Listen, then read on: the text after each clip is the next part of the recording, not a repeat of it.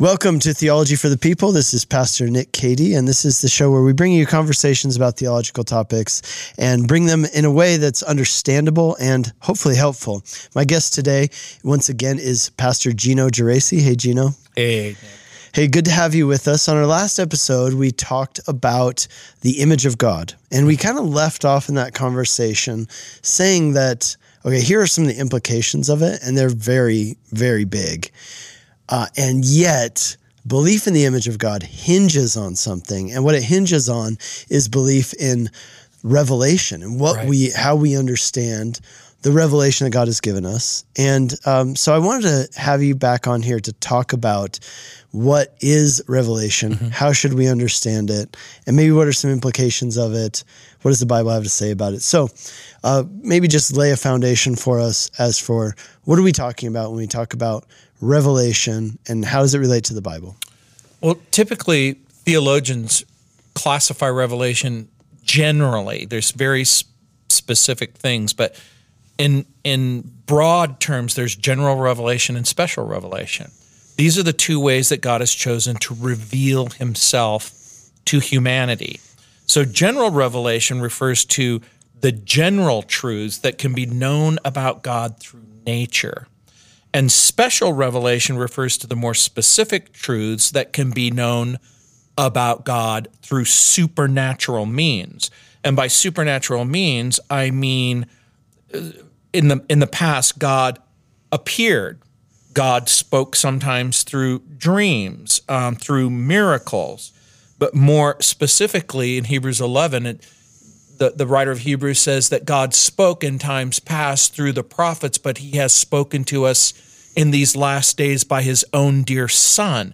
So there's something about what the prophet said that give us very specific information, and then there's things that Jesus said that has given us even more specific information. So in places like the book of Romans, chapter 1, verse 20, and Psalm chapter 19, verses 1 through 4, it talks about general revelation. In Psalm 19, it says, "The heavens declare the glory of God. The skies proclaim the work of his hands.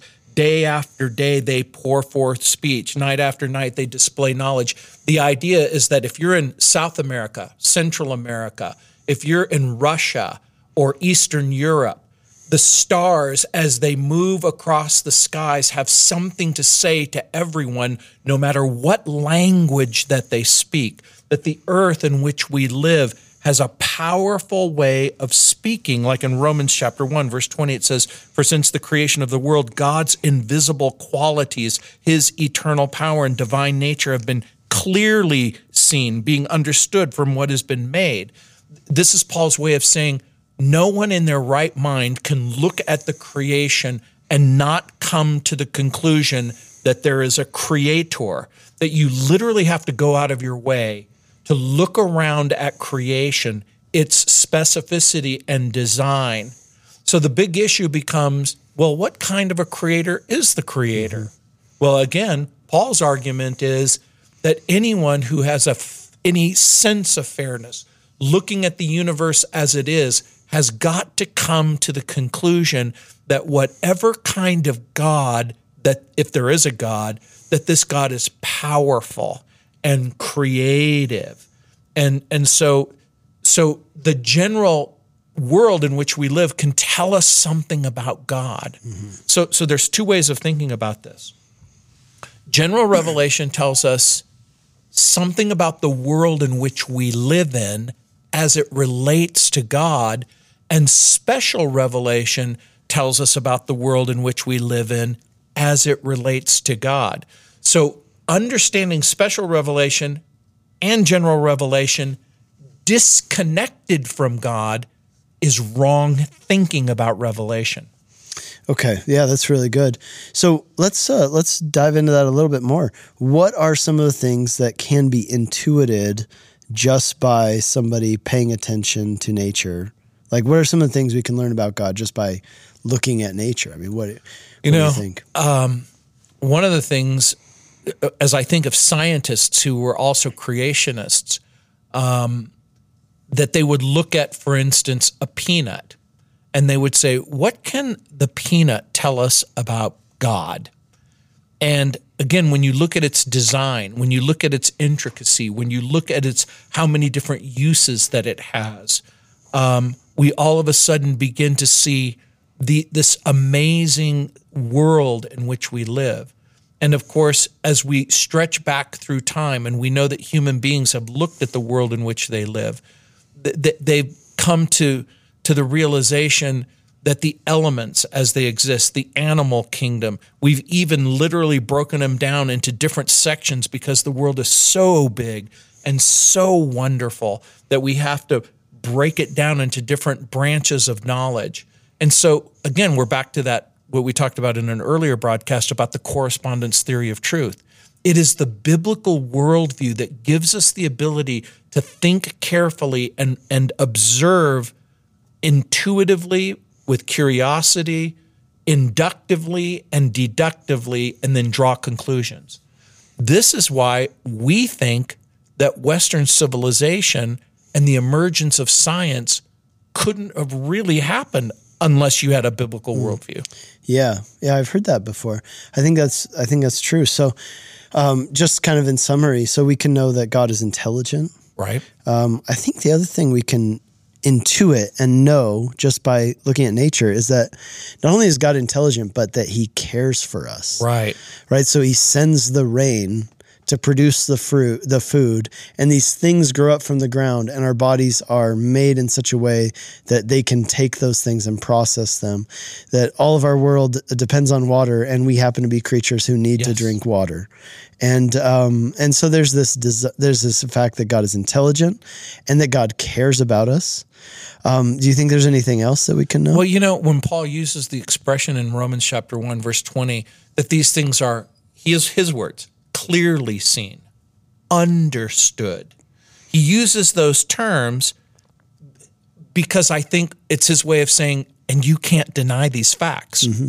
They're clearly seen, understood. What's clearly seen? His power, his majesty, his glory, but what his creative ability, but also what you said, that he cares for his creatures. That just like as you look out into the world, there's an interaction that takes place in the world in which we live. And so Jesus will even bring that to our attention in the New Testament when he says, consider the lilies of the field, or when he talks about the sparrows, or the birds have nests and foxes have holes. He's alluding to the fact that even the animal kingdom, there's a provision made for them by a caring God. That's a great point. For animals and humans. So it's really remarkable. How about this? Do you think that by observing the world we live in, so this is now we are after the fact that sin and the curse of sin, which is death, has come into the world, that has corrupted creation. Don't you think that that is also something that is intuited just by looking at the world around us? So we can see the world is beautiful, right? And yet it's marred. It's broken. Yeah, it's broken. And I think every worldview incorporates that idea. No worldview dismisses the fact that something has gone wrong. They might have a different explanation of what's gone wrong and why it's gone wrong, but they look out in the world and they know that something isn't right. Something is not quite right. And maybe the most powerful, reoccurring issue that we all have to deal with is death. Mm-hmm. We have grandmas, grandpas, loved ones, children, everyone listening probably has some sort of interaction with death. And we know that it's bad, and we know that it's wrong, and we know that it makes us feel bad. We know that it doesn't seem to belong in the world in which we live. And so I think much of what we think about is surrounded by this issue of death. Yeah. Why is it here? And what's going to happen when I die? Because there's this growing reality that we will in fact die, and then everybody's asking and answering the question, well, what then? And so general revelation can tell us so many things, but it can't tell us everything. Right. Well, let me just pause 1 second here before we move into what it can't tell us. I just think anecdotally, I think it's so telling whenever I do a funeral, right? It'll be grandma was like 120 years old and everybody's shocked, right? It's something they feel that it's wrong. This is the way it is. Everybody who lives dies. And yet there's something about it that we feel is scandalous. It is wrong. And we say to ourselves, sometimes we say it out loud, this may be the way that it is, but it's not the way it should be. We hear about a shooting. We hear about a travesty of justice.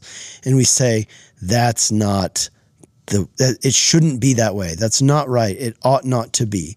And we look out in the world and we see natural disasters and things like that.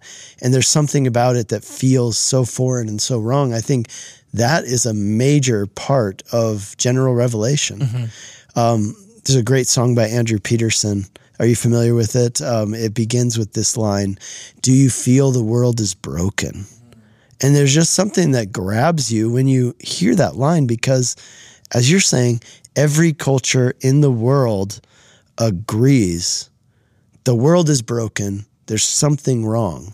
I think of a song where a person said, "Is it just me or have you felt a bitter wind against your soul?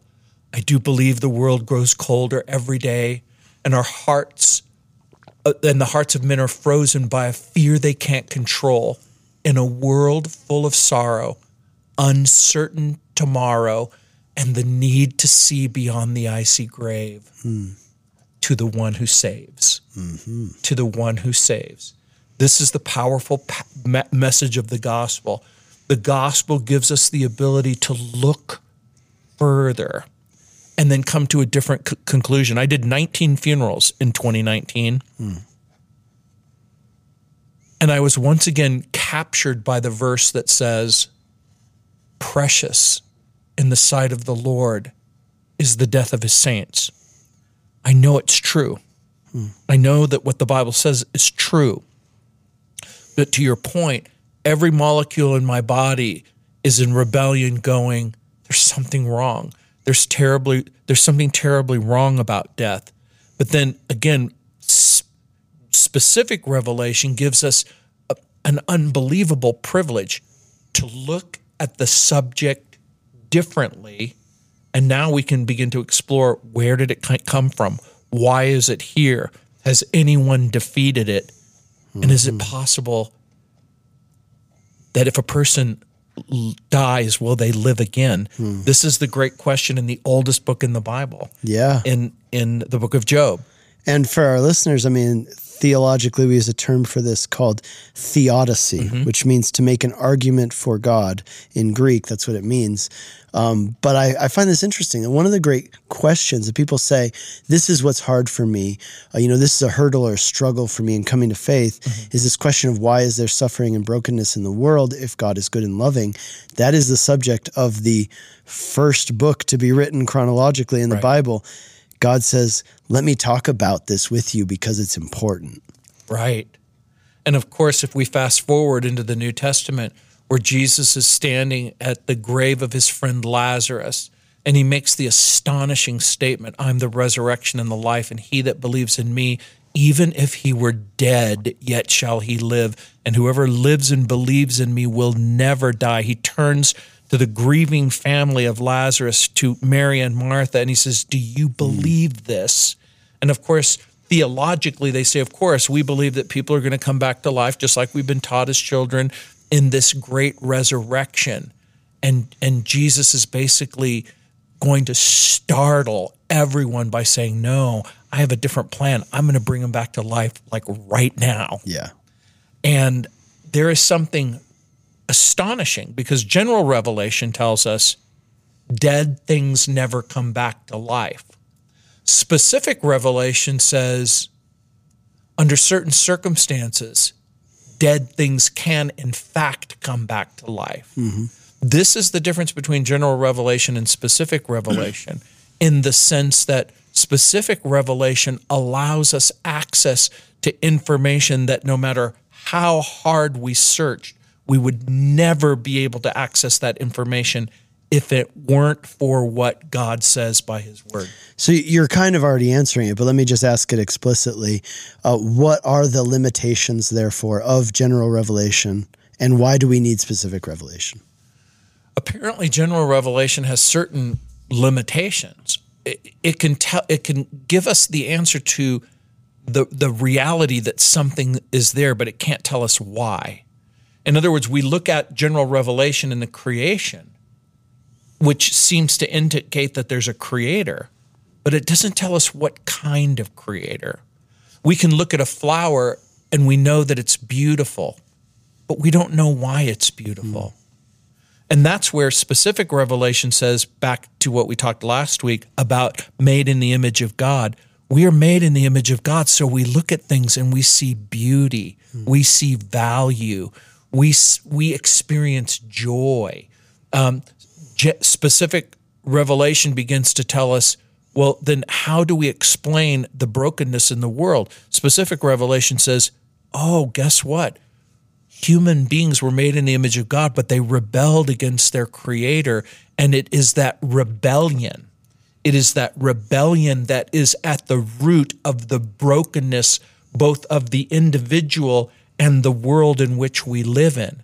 And as we begin to process this specific revelation and we go, oh, you mean there's an explanation of the broken world? And is there an explanation how that brokenness can become wholeness and wellness? That's the gospel. Mm-hmm. Well, let's talk about more about this specific revelation.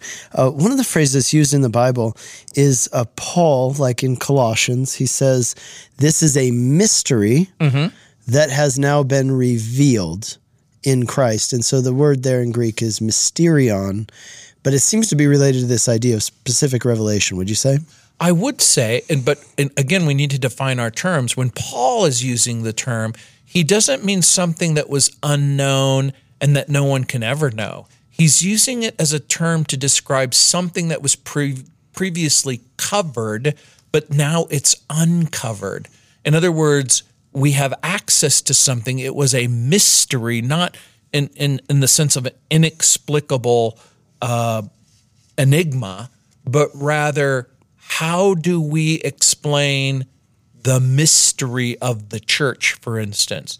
That God is going to take Jew and Gentile and create one new man. This was a mystery. How is God going to unite both Jew and Gentile? And Paul is basically making the argument that it was always God's plan. It was always God's plan to reunite humanity, which seemed like an impossibility since the divisions were so deep and so dramatic. But so the mysterion that he's talking about is something that was previously covered that is now uncovered, and we can rejoice in it. So to me, there's two kinds of things. There are things that we don't know and that we'll never know this side of eternity. Things that were previously not understood but are now understood in Christ Jesus. So just like the mysterion that he's talking about, something that was previously covered and now it's uncovered, Jesus becomes the ultimate mysterion. It was previously thought that the Messiah would come and liberate from oppression, back to the whole justice issue. But who knew that Jesus was going to come to be the satisfying solution to the problem of sin now and forever? There were hints of it in the Old Testament, that salvation would come by, well, sacrifice. It would come by blood. It would come by grace. It would come by an individual. And now Jesus, both not just in type and shadow, but in reality, becomes the solution to the problem of sin.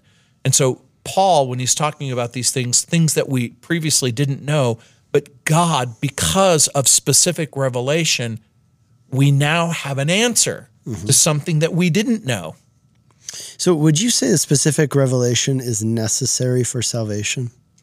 I would say that it is necessary for salvation, because Paul argues it in the book of Romans. He goes, how are they going to know unless somebody tells them? And how will a preacher go unless he's sent? And so Paul is making the astonishing statement that, again, human beings were troubled in times past. He argues in the book of Acts chapter 15 to the Epicureans and the Stoics and the Greek philosophers that God overlooked these things in times past, but now he has given us a specific revelation in Jesus Christ so that everyone would repent and everyone would believe. So along with that specific revelation, you're saying comes a matter of responsibility, would you say? I would say the responsibility comes by hearing it.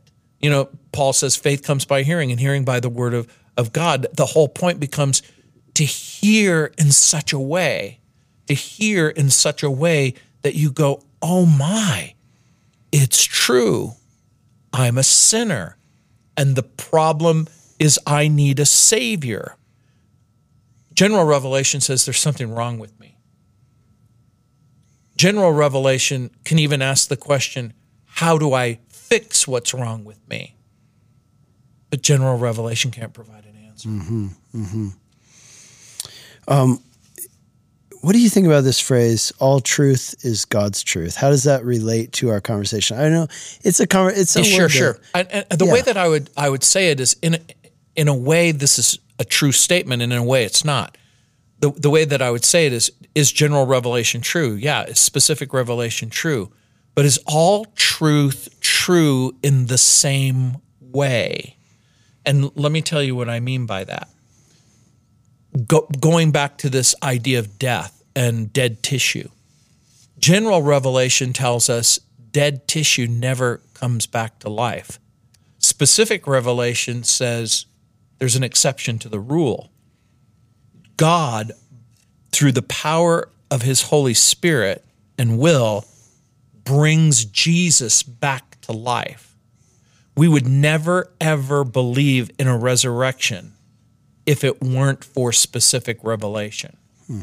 And so if we ask and we answer the question, well, is all truth God's truth? Well, the answer is yes, but it's not true in the same way. General revelation can give us part of the truth. Specific revelation invites us to consider the whole truth and nothing but the truth. So is part of the truth, in fact, true? Well, the answer is yes. But will we come to an appropriate conclusion apart from specific revelation? You know, the very famous atheist who wrote the book, The God Delusion, was asked the question, what if everything you believe proves to be wrong? You, in fact, do die, and you, in fact, do have to stand before your Creator. What are you going to say to this Creator that you refuse to believe in and you publicly rejected? His answer was, why didn't you give me more evidence? Why didn't you give me more evidence? And according to the Bible, every human being has been given sufficient evidence in general revelation and then specific revelation to ask and answer the question, is there a God? What kind of God is God? Does this God love me? And has this God provided a solution to the problem of sin? And that is why we constantly point people to specific revelation, to the Bible and to Jesus and to the gospel. So here's my question for you. Would you say that specific revelation is limited to the Bible, or is there specific revelation beyond the Bible? I would say that there's specific revelation beyond the Bible in this sense, that just like the writer of Hebrews says, God spoke in times past through the prophets. We know that even in the Bible, the Lord would sometimes show up in dreams. He would sometimes show up in visions. Was that, in fact, specific revelation? The answer is yes. But the way that I would answer your question is, can God in other ways be specific in revelation? And I think that the answer is yes. But then I would also point out that specific revelation is subordinate to the Bible, to the revealed Word of God. It is subordinate. And so if I have a dream or a vision or a word, I must submit it to God, and I have to submit it first to the Word of God and second to the character of God. So if I have a dream, vision, word, and it is inconsistent with the Word of God or the character of God, then I would characterize it as being minimum insufficient, maximum rejected. Mm-hmm. Yeah, that's a good way to think about it. So, the Word of God then takes precedence over any other forms that could come. Of specific revelation. Because, that's the thing about, I think that would be a pushback that people have. Couldn't somebody make it up? Couldn't they fake it? Sure. And wouldn't that be dangerous if we had a bunch of people going around faking and saying they had a word from God that wasn't really from God? And I would even go so far as to say that, of course, many people have literally made the claim that they had a word from God. And in fact, it wasn't a word from God. Hence, that's why I say the twofold test. Submit it to the revelation of what God has said on any given subject, and subordinate it both to that and to the character of God as it's revealed in God. Yeah. So we're back to the crazy question that I asked as a kid to my Roman Catholic priest. Well, if God is so mighty, can he make a rock so big that even he can't lift it? And of course, the right answer is, that's a stupid question.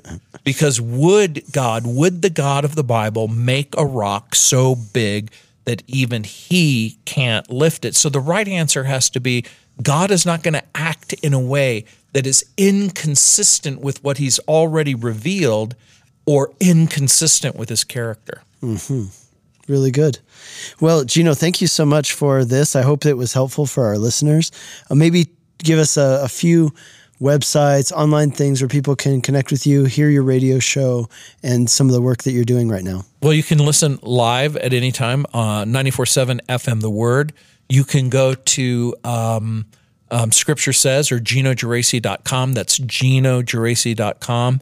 And of course, I love for people to visit our website at Got Questions. It's gotquestions.org. And of course, there are so many questions that people have. I hope and pray that we have an answer posted for you. And if not, by all means, submit your questions to gotquestions.org for our consideration. So is there a way to do that on that website? Yeah, you can go to gotquestions.org and just say, ask a question or submit a question.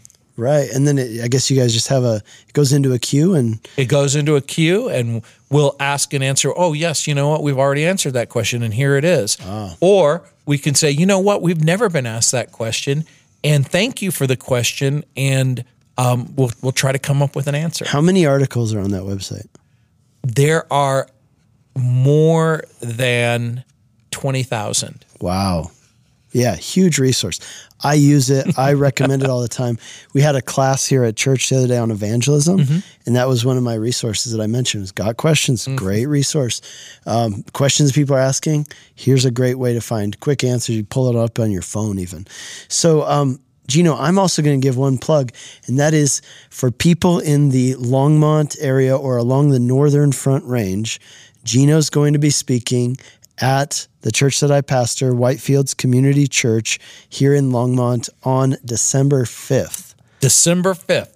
I'm going to be in Israel, and I'm really glad that you're going to be coming to teach, Gino. So, it'll be great, and I'm looking forward to it. Yeah, so invite a friend, invite your family, come and hear Pastor Gino speak. One of the benefits, I would think, now of being retired from your church at Calvary South Denver is that it allows you the opportunity to do a little bit more speaking broadly. Yeah, and I've had the great privilege of speaking in a number of Front Range Calvary chapels and other churches, and always look forward to that.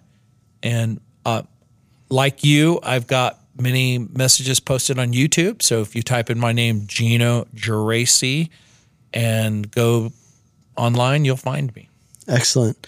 Thanks for being here, Gino. And thank you for listening to this podcast. If you haven't yet done so, give us a rating and review on the Apple Podcast app and website. And you know what? Also check out the written blog, Theology for the People blog. You can find that at nickcady.org. God bless you, and we'll be with you again soon.